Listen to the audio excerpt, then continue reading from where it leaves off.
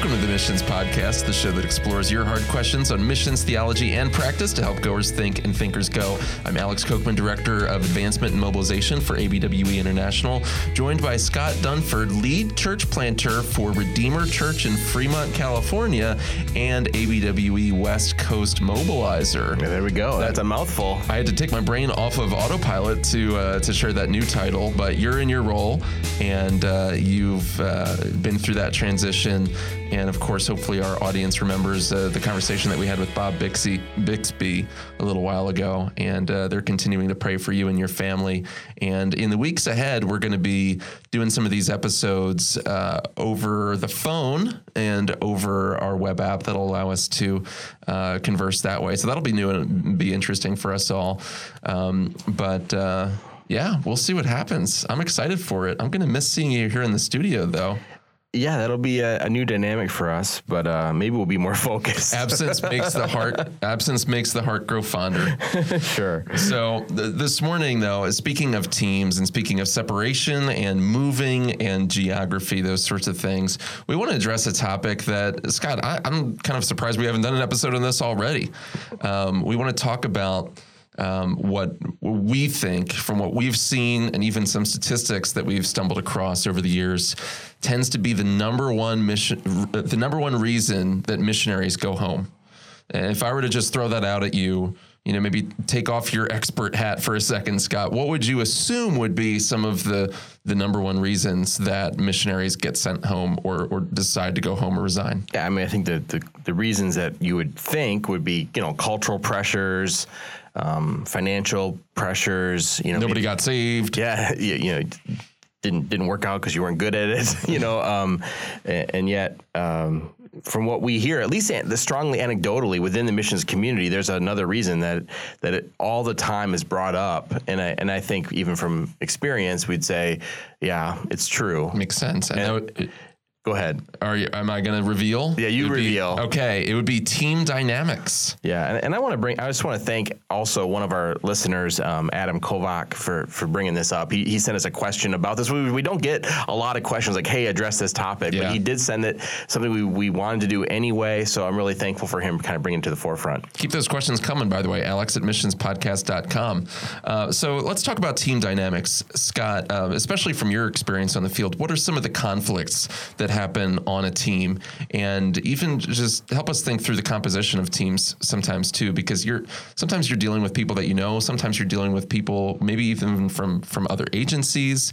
Teams can be pretty diverse, but what are the conflicts that happen? Yeah, I mean, I think that the situation is unlike anything else in the world, really. Yeah, where often you've got a couple, sometimes a whole family, and sometimes an individual that are dropped into a very difficult situation with a language they don't know or don't know very well, people that they've only met a couple times, if ever, in a foreign country that they've only been to a handful of times, and it maybe had a great experience there, but now they're moving there not just to go vacation and see the hot spots, but actually to live there. And you're put into a situation where you're like, okay, here's your coworkers and here's your best friends for the next 20 years of your life. Go. Mm-hmm. That alone sounds like a recipe for disaster. Well, and even think about the military. Yeah, people that deploy and serve overseas in a different kind of way. But with the U.S. military, everybody that you're in the foxhole with, mm-hmm. Is a part of your same branch, and they've been inundated and indoctrinated in the same exact things as you have, and they've been through the same trainings. But imagine if you took an American soldier, a British soldier, a French soldier, and a mercenary, and threw them all, in Afghanistan somewhere, and said, set up camp. Right. Yeah. I mean, it's almost analogous to that. They might be generally fighting for the same kind of causes, but in completely different ways with different sets of experiences. That, just to make an analogy, that's kind of a similar dynamic. Yeah. And so even in an organization like ours, which, we do a lot of theological screening, we do a lot of psychological screening. We do a lot of training. I mean, I would say, as far as the mission agencies goes, we're on the heavy end of that. There are some that have very minimal, some that have even more, but we're standard to high levels of training and background checking and all those kind of things that are out there.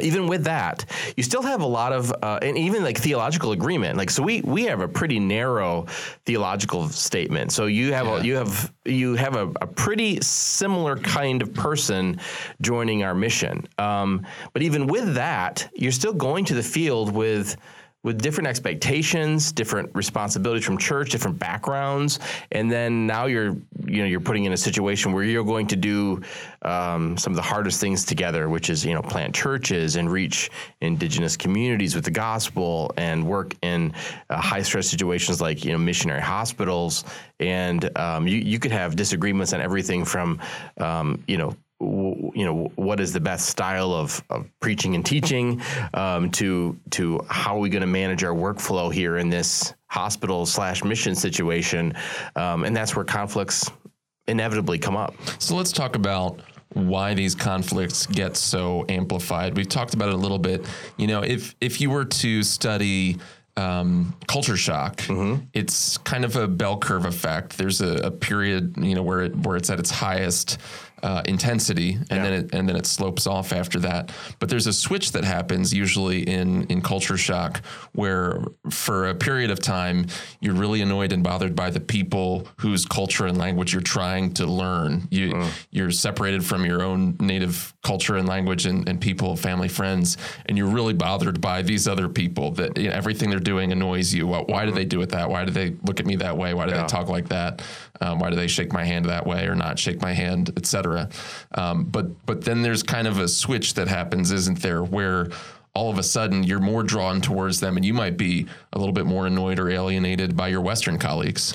Yeah, we talked about this a little bit, I think, when we talked about member care and burnout and things like that. But this was my experience, and I think everyone's different. But when I've shared this story with others, I think others related to this, where you have that the mission trip euphoria that those who've been overseas and lived overseas, honeymoon period, kind of smile at those people when they come. I remember sitting in it was actually a class for my MBA, and we had an international experience that was part of it, and these two women had gone to Africa, and they came back and they were just euphoric about their experience.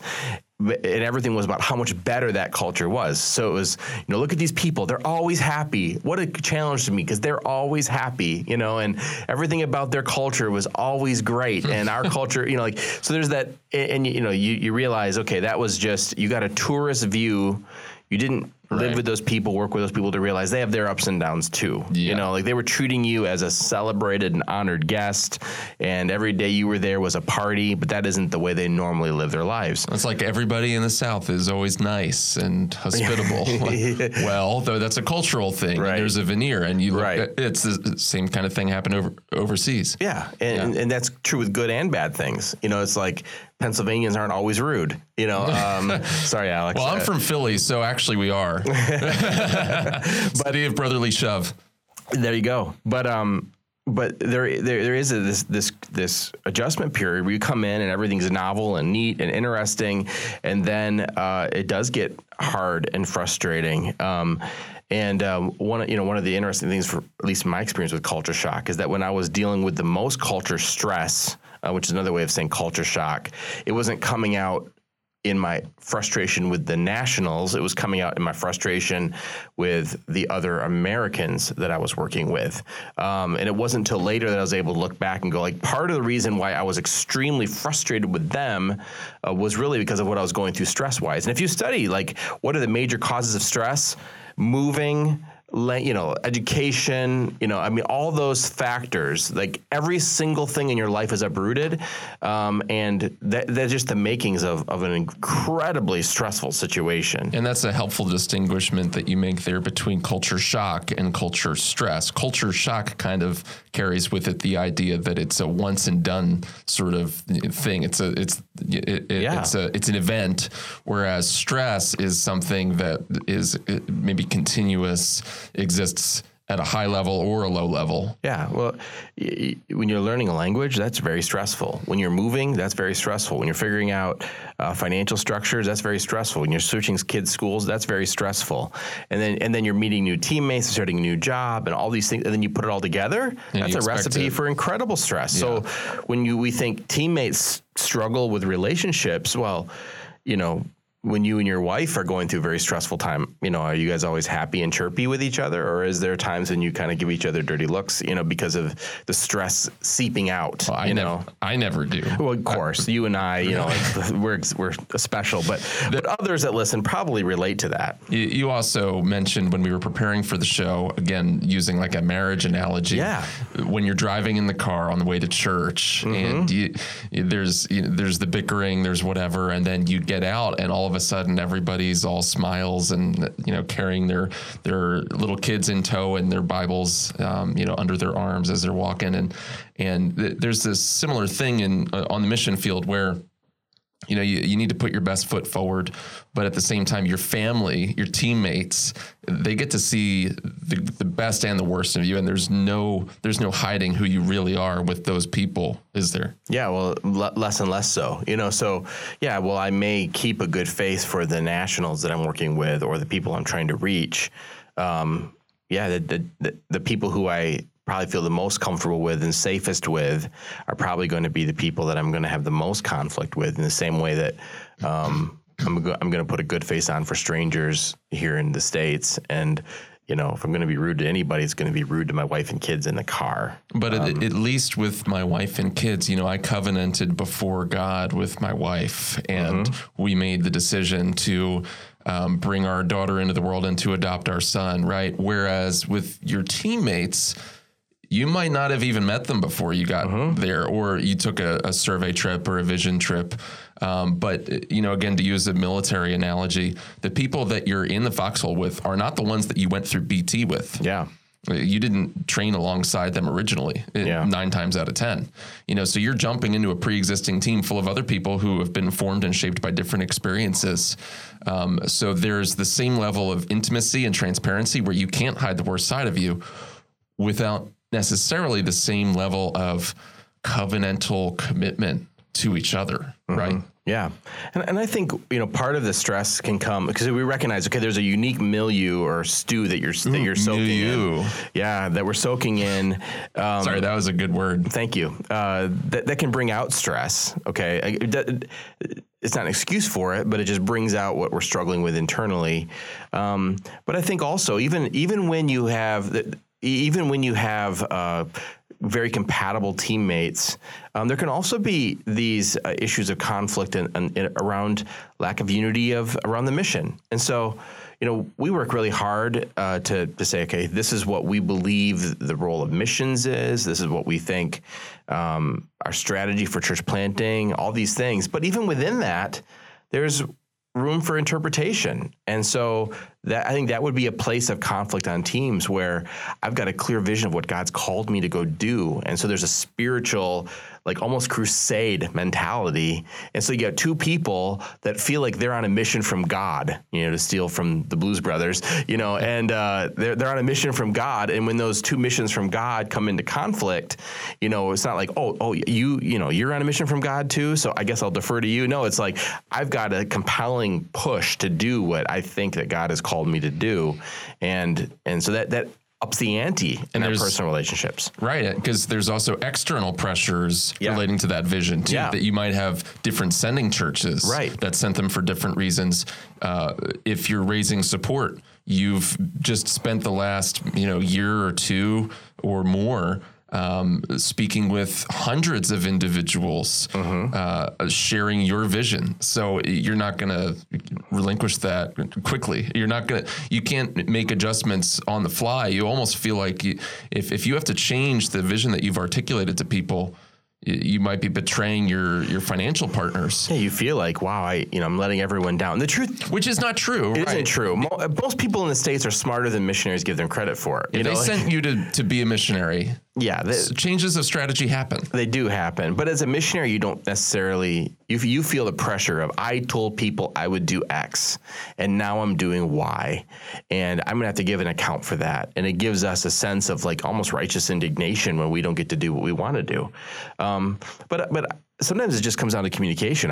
When we got to the field, I had felt like I had talked to everyone about what I wanted to do. I'd communicated it to my top boss, who was located in the States, communicated this to our churches, and landed on the field, got into my team setting, and realized my team leader had never been told what I was there to do. And that became a real source of conflict for us. For almost a year, we had to work through that. And it eventually did get resolved and did go forward, but it wasn't without pain. And it was because of a lack of communication between what was going on, in the state side of things. And so I was coming to the field with a very clear vision, and it ran right into conflict with the vision that our team leader had at that time. So, I mean, that can happen. And the burden of that, and sometimes there's a burden of, I don't know if my, church would want me to do this, and you're having to adjust some of those things. Yeah. That invisible audience that you think of always evaluating what you're doing. All that makes me think of the biblical example of the conflict that Paul had with Barnabas. I think it's a pretty clear analogy there in Acts chapter 15. So they've been on their missionary journeys at this point. This is after the Jerusalem Council, just to set up where it is in the book of Acts. And then in verse 36, I'll just read, after some days, Paul said to Barnabas, "Let us return and visit the brothers in every city where we proclaimed the word of God and see how they are." Now Barnabas wanted to take with them John, called Mark. But Paul thought it best not to take with them one who had withdrawn from them in Pamphylia and had not gone with them to the work. And there arose a sharp disagreement, so that they separated from each other. Barnabas took Mark with him and sailed away to Cyprus, but Paul chose Silas and departed, having been commended by the brothers to the grace of the Lord. And he went throughout Syria and Cilicia, strengthening the churches. A question that comes to mind for me, Scott, as I read this, is who was right, Barnabas or Paul? I don't know if Scripture gives us a clear answer. Yeah. Now, Paul later, somebody out there can correct me or tweet at me and give me the reference. In one of his epistles, Paul says, "By the way, bring Mark with you. He's like a son to me now." He kind of makes amends with him. I want to say it's at the end of 2 Timothy, but I could be wrong. But I don't think Scripture necessarily gives us this story to show us who was right or who was wrong. And maybe that reflects on some of our conflicts, is there's not always someone right and someone wrong. I think that when in the middle of conflict, there is this human tendency to make our adversary two-dimensional and to hold us as three-dimensional. So what I mean by that is we want to make a caricature out of the person we're against. So like clearly I'm complicated. You should understand when I blow up that like I have a well-meaning heart. But when you blow up, it's because you're a bad person. Yeah. And we see in this example of Paul and Barnabas here, we see obviously two really, really godly people. And was it wrong for Barnabas to show more grace, or was it wrong for Paul to hold John Mark accountable? No.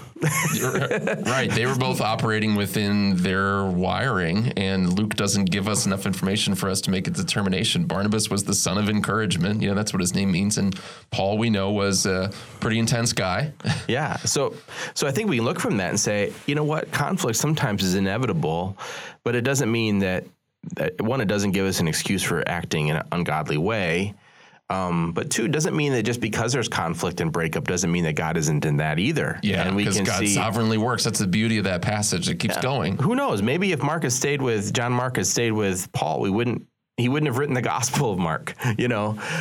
Maybe if things had turned out differently. We don't know what God was doing in that, but we do see how it worked out.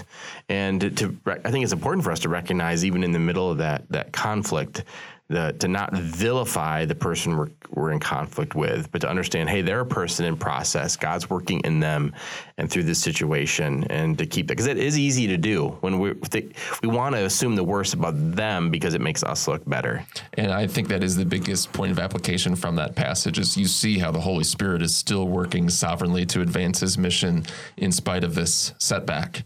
And we can draw, that's not a trite devotional insight. Like we can draw real comfort from that.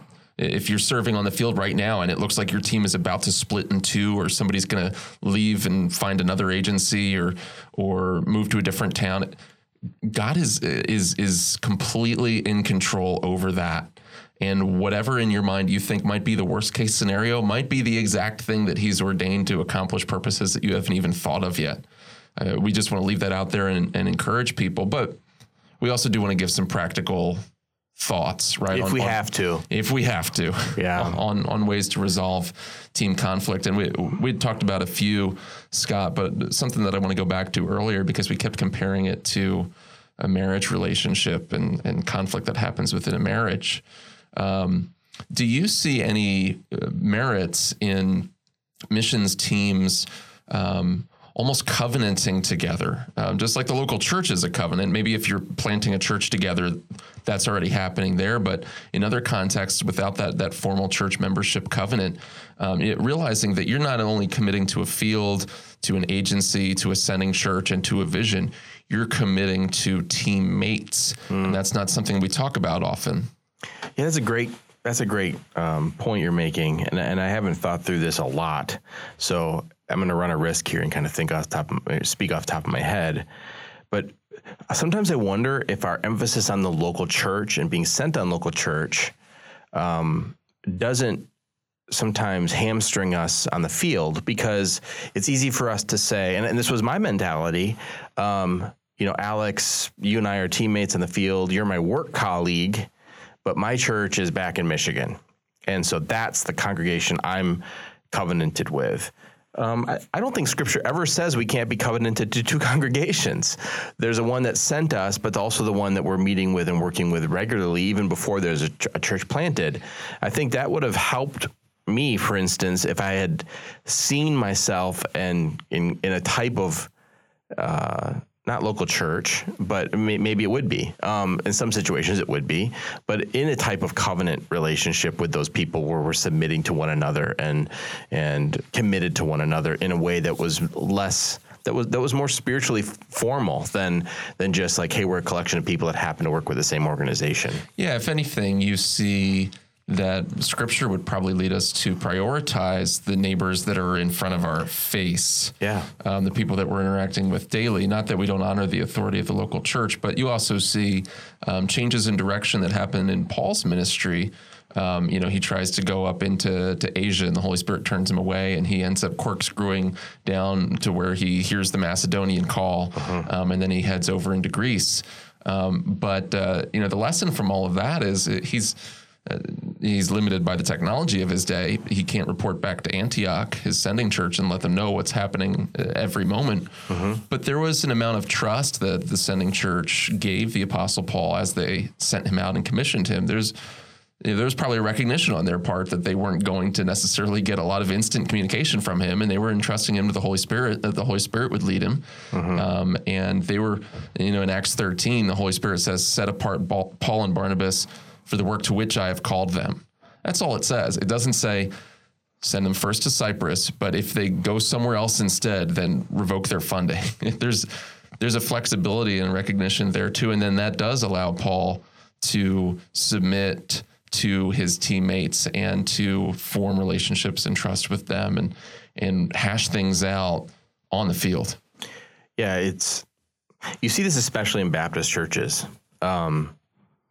And it goes right along, I think, with some of our problems in American culture, is that we're so individualistic, that we want to resolve everything ourselves. Where there are times where I think that maybe our Presbyterian brothers we could learn from, because, they have a group that they would submit to, the presbytery,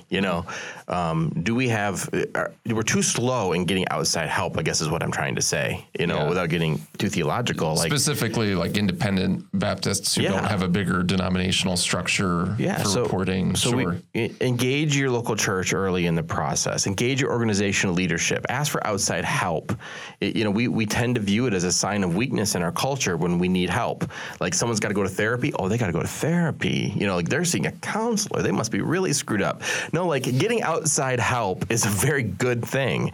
It can be really insightful to have someone outside our current situation and the current pressures to speak into that. So if someone's with ABWE and listening, I'd say like, hey, call, Brad Winkler and member care, engage your executive director. If you're with another organization, engage the leadership that you've got around you. If there's a problem with your leadership, engage your pastor to get involved with this, and engage other teammates or other people, like getting outside people involved, not in a gossipy way, but in a humble way of saying, I need help, could be really instrumental in seeing that resolved. I think that everything you're saying is also assuming an even more important point, which is that we have to avail ourselves of the means of grace and prayer and all those sorts of things. But we shouldn't be afraid to go to other people, to look at counseling, some of these ordinary worldly things, right? That those are valid and those can be helpful. There's every problem is going to have a spiritual component, but there's also going to be physical, emotional, mental components too, that are adding to the stress that people are facing, which I think is another reason why we have to remember the importance of rest, the importance of time spent together outside of just doing the work, rest and leisure as individuals, but also as a group, being able to, let your hair down, for lack of a better term. But maybe we put so much pressure on ourselves because as Westerners, we tend to have this messianic complex. We have to replenish. Yeah. I mean, you think about, that term hangry, like, where, hey, I'm hungry and I'm angry and short with people. Same thing is true with sleep and lack of sleep. And, one, I think we need to be more gracious with ourselves, but also with our teammates, like giving the space that we need to get the rest we need, and understanding when you're under a lot of stress and living overseas is a very, very stressful thing. You're going to need even more time to recuperate. And sometimes we just struggle as missionaries with guilt. Like people are supporting us and we feel the pressures of living up to expectations. And so you feel like, hey, that isn't a great use of resources to go and take a vacation. But it is, if the goal is long-term effectiveness.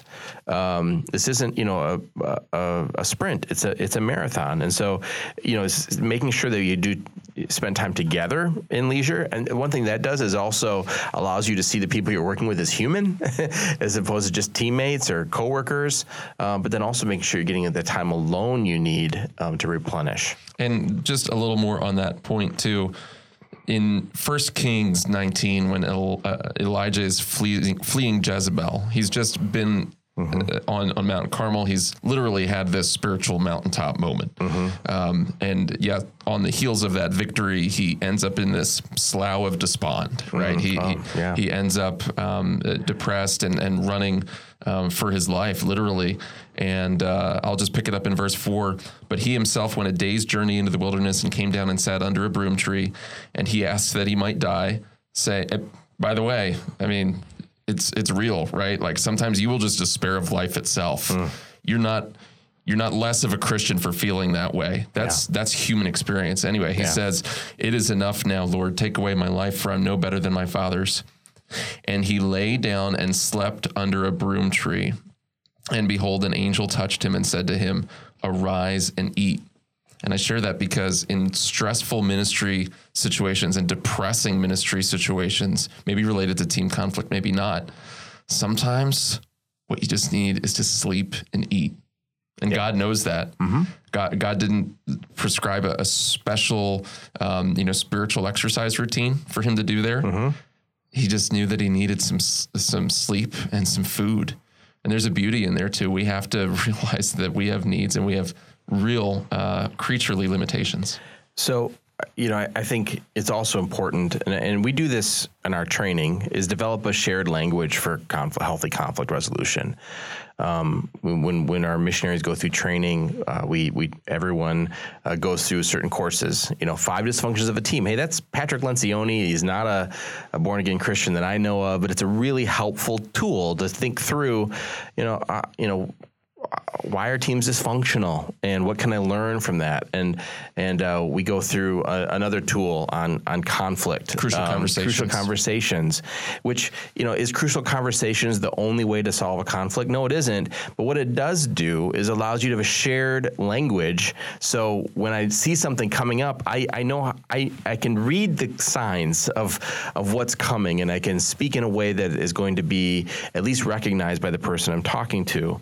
I remember our team was struggling with this healthy conflict, and Peacemakers, the organization Peacemakers, gave us a free course of resolving everyday conflict, which some of the concepts in resolving everyday conflict are so basic that it hurts you until you realize I'm not doing those basic things.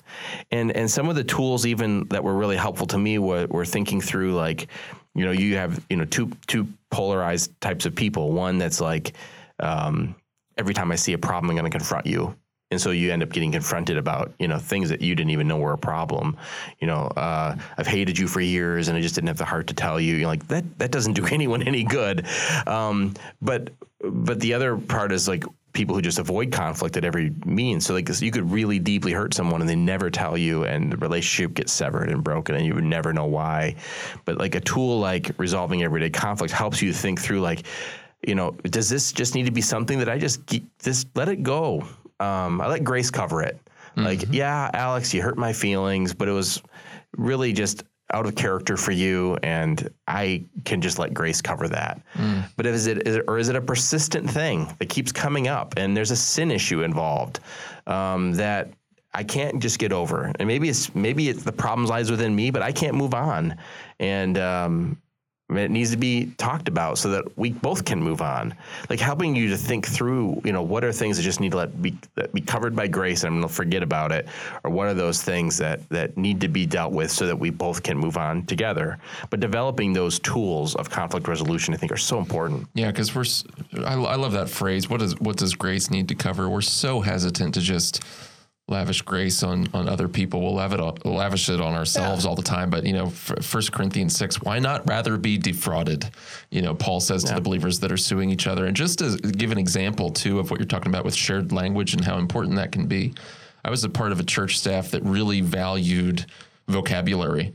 And so we had these short little phrases that some of them were goofy and most of them were drawn from different, Patrick Lencioni type things and different professional development books.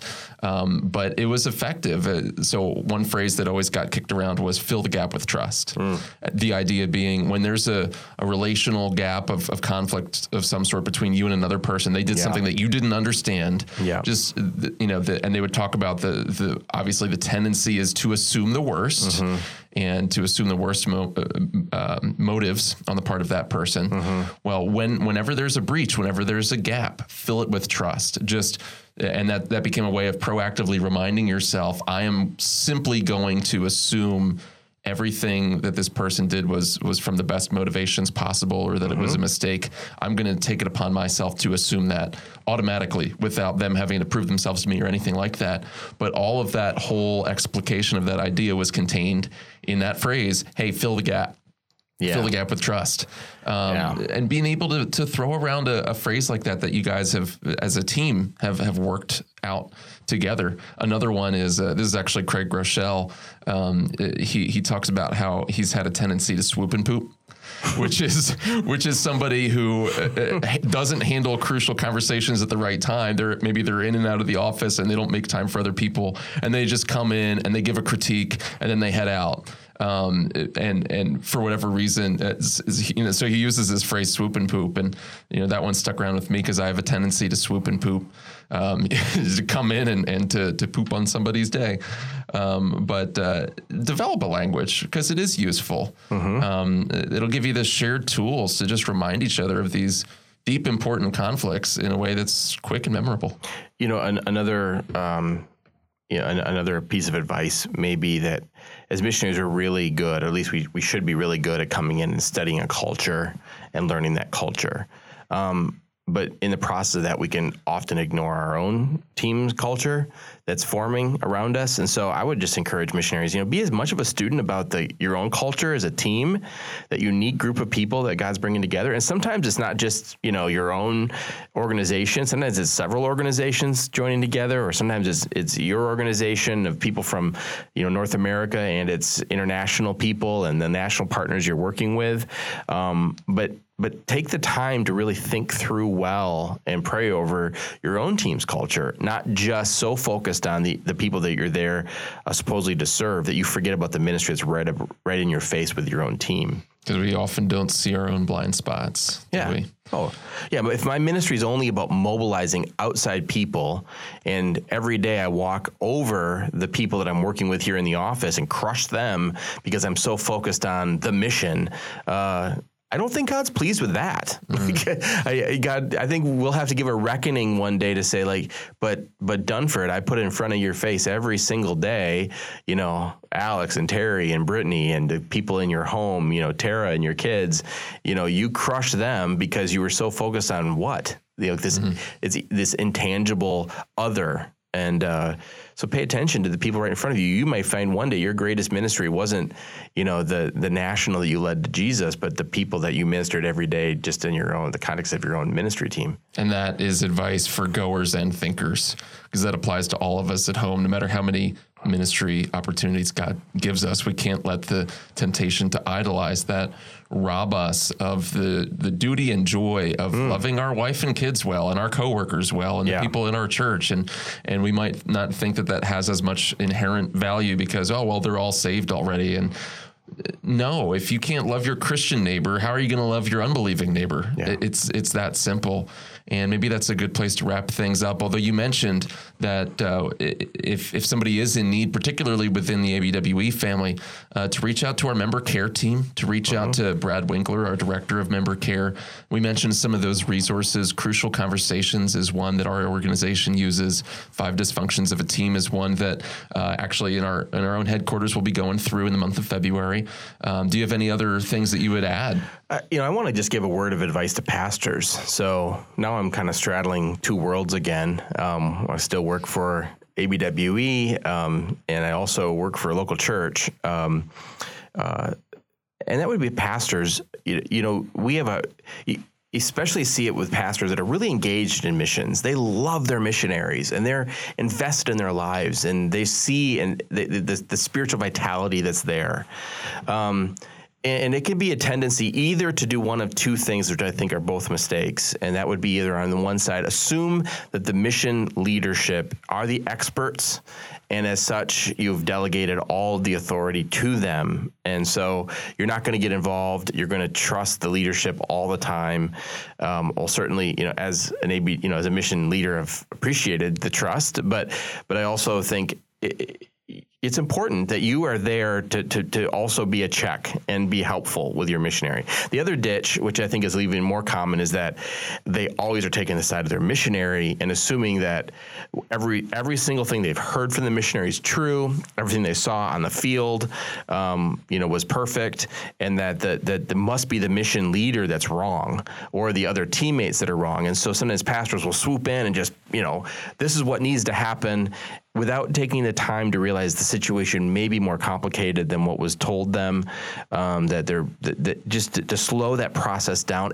But I think a pastor that is engaged is such a blessing to the missionary and to the organization when they take the time to ask good questions, to seek out and draw out the experiences of the missionary and the experiences of the senior leadership or the field leadership, and to really enter into that place as that not, I want to say neutral, because I don't want them to be neutral, but as that spiritual leadership and spiritual authority that's been given to them to really help work through that situation. So that'd just be my advice to a pastor. Don't withdraw from it, but also don't just assume that what you know from your initial contact is always the whole story. It's probably the whole story as they see it, but there's also other perspectives that I think would be wise to be taken into account. Because what does the book of Proverbs say, right? That, one person sounds right until the next one states their case. Yeah. And you have in the Old Testament as a principle of the law, and Paul applies it to elders in the New Testament, don't accept any testimony apart from 2 or 3 witnesses, 2 or 3 independent lines of evidence.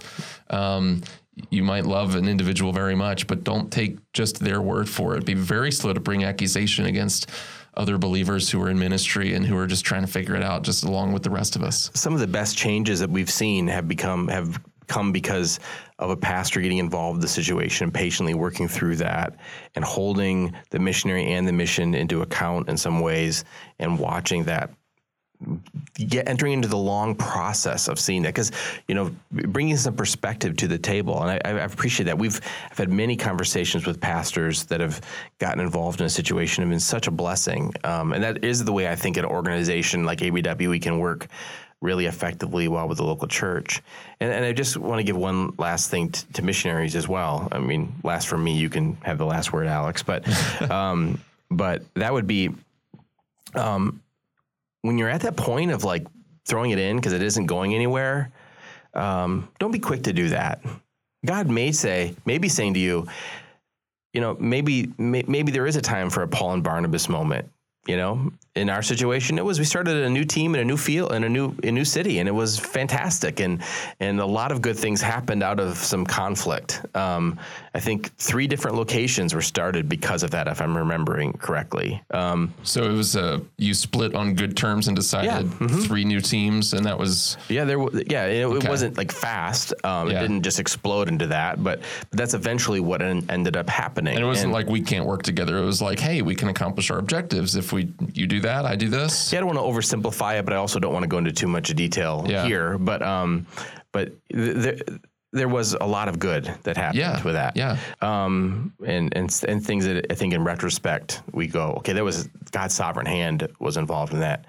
Amen. Also, I would say, make sure to, like we talked about before you make a big decision, take a vacation. Take a long enough one that you can realize how tired you are and get the rest you need. I'm only bringing that back up again because I do think that so many of the problems on the field could be solved with a retreat that involves spiritual refreshment, good counsel, lots of rest, maybe some familiar food. And as pastors listening to that, make sure that you give license to your missionaries, that they feel pressure from you to get the rest that they need, because missionaries are probably instead feeling more guilt. Wow. Pressure them to rest, not pressure them to how many people got baptized this month. Sure. And some missionaries need that pressure. I'm not saying that they don't, but the majority of the missionaries I know don't struggle with laziness. They struggle with overwork, which eventually will lead to laziness once they are burnt out. You know what I mean? And so, and that all exasperates team dynamics issues. All of those things. So anyway, that's my last, little thoughts there. That's good. That's good. This is helpful and applicable for anybody, not just missionary teams, but we want to also hear what you have to say. If you have any other questions, let us know. Scott, thank you for sharing your personal insights today too. Thank you everybody for listening. If you want to get more great content on theology, missions, and practice, go to missionspodcast.com. And while you're there, make sure that you subscribe in iTunes, Google Play, or your favorite listening platform. And please make sure that you also give us an honest review and a 5-star rating. And don't forget to be sending your questions to alex@missionspodcast.com, along with any other ideas for future episodes. And until next time, thank you for joining us.